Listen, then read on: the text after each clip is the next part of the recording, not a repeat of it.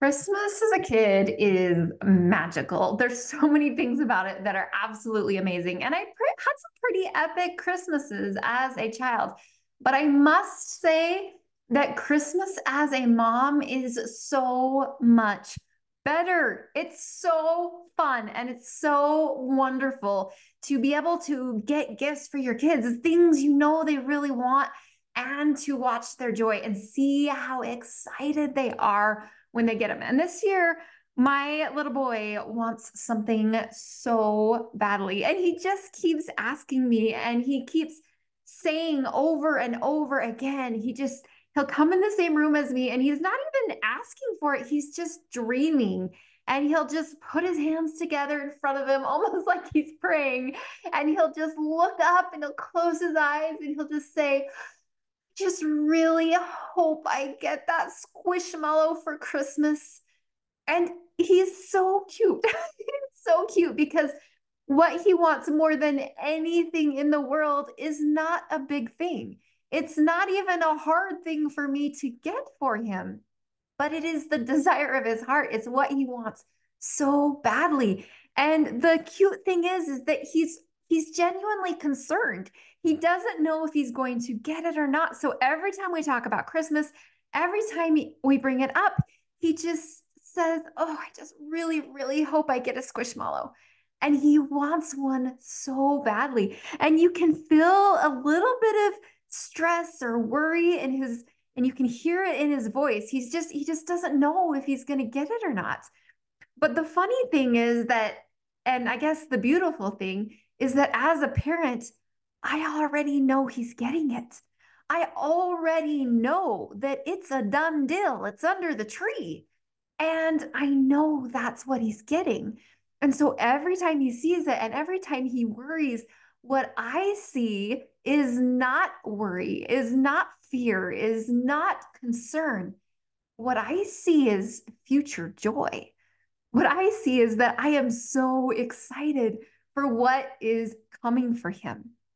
And as I read the Christmas story, I wondered if our Heavenly Father felt the same way. And I, as I studied these scriptures, I saw some messages that we can all take for ourselves as parents that can bring so much joy to our lives in the difficult times. In the Christmas story in Luke, we read in Luke chapter 1, it says in verses 30 through 34, and the angel said unto her, meaning Mary, "Fear not, Mary, for thou hast found favor with God." I love that the first message from the angel to Mary is fear not. Fear not. Mary, I know what I'm about to tell you is going to sound crazy and a little scary and quite frankly impossible. The angel goes on to say in verse 31, and behold, thou shalt conceive in thy womb and bring forth a son, and shalt call his name Jesus. Verse 32, he shall be great and shall be called the Son of the Highest. And the Lord God shall give unto him the throne of his father David. And he shall reign over the house of Jacob forever, and his kingdom there shall be no end. In verse 34, it says, then said Mary unto the angel, how shall this be, seeing I know not a man? The angel is coming to Mary with all this information, and the information is pretty intense. You aren't married, you're not with a man, and yet you're going to have a child. Not any child, but the Son of God. None of this seems possible. None of this seems like it should be plausible. And yet, the angel is telling Mary, not only will it happen, but fear not. You don't need to worry about the details. You don't need to worry about how it's going to happen. Fear not, trust, because this is God's work. And in fact, the angel goes on to tell Mary in the next verses, in verses 35 through 38, the angel says unto her, the Holy Ghost shall come upon thee, and the power of the highest shall overshadow thee. Therefore also that holy thing which shall be born of thee shall be called the Son of God. And behold, thy cousin Elizabeth, she hath also conceived a son in her old age. And this is the 6th month with her who was called barren. So yet another impossible thing. But the angel says, for with God nothing shall be impossible. For with God, nothing shall be impossible. And this is why the angel tells her to fear not. I know it doesn't make sense. I know it shouldn't be possible, but fear not. I love Mary's response. In verse 38, she says, behold the handmaid of the Lord, be it unto me according to thy word. Mary did not understand how it was going to work. She had no idea how this could be possible. But yet the Lord sent her the message that it was, and she trusted. She trusted the Lord to guide her path and to make her part of the greatest story ever told. The story continues on. Mary said, my soul doth magnify the Lord, and my spirit hath rejoiced in God my Savior, for he hath regarded the low estate of his handmaiden. For behold, from henceforth all generations shall call me blessed. She is overcome with awe because she knows she is not anything amazing, but yet the Lord has promised to make her that. And she trusts him. She trusts the story that she has been told she will now be a part of. In verse 49, for he that is mighty hath done to me great things, and holy is his name. He that is mighty hath done to me great things. I love Mary's story because her faith is so powerful to me. I look at my little boy as he is so excited to get his Squishmallow. And he just has this childlike faith. Oh, I hope I get it. I hope I get it. I really think I'm going to get it. And he doesn't know. He doesn't know if he's going to get it. He doesn't know where we're going to find it. But yet I know because I already bought it.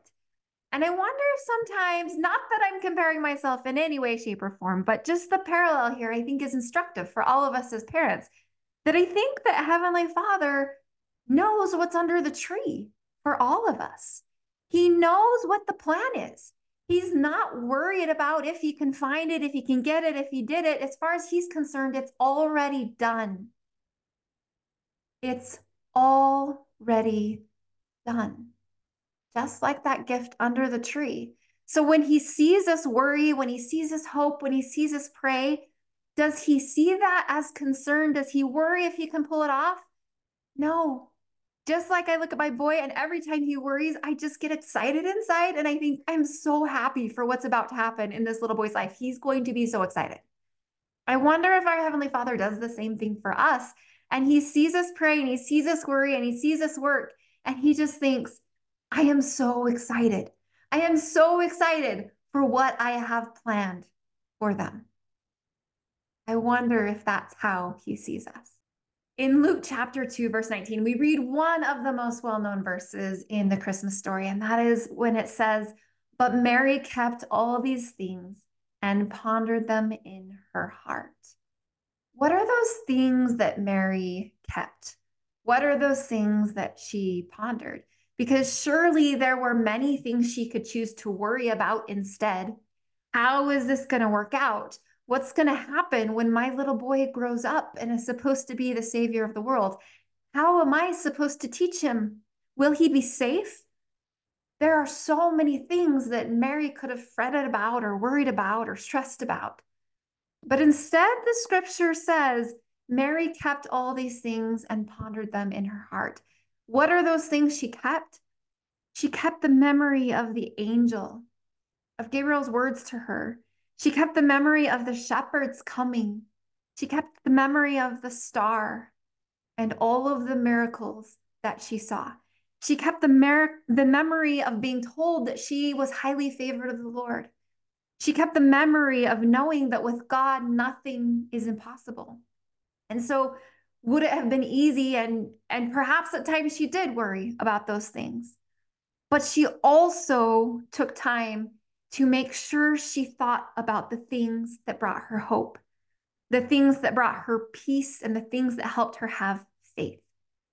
She kept those things. She didn't let them just discard with the days of time and with memory. She kept them. She held on to them. She pondered them. She replayed them in her mind so that when times would come that might be hard or that might be scary, she had those to hold on to keep her faith.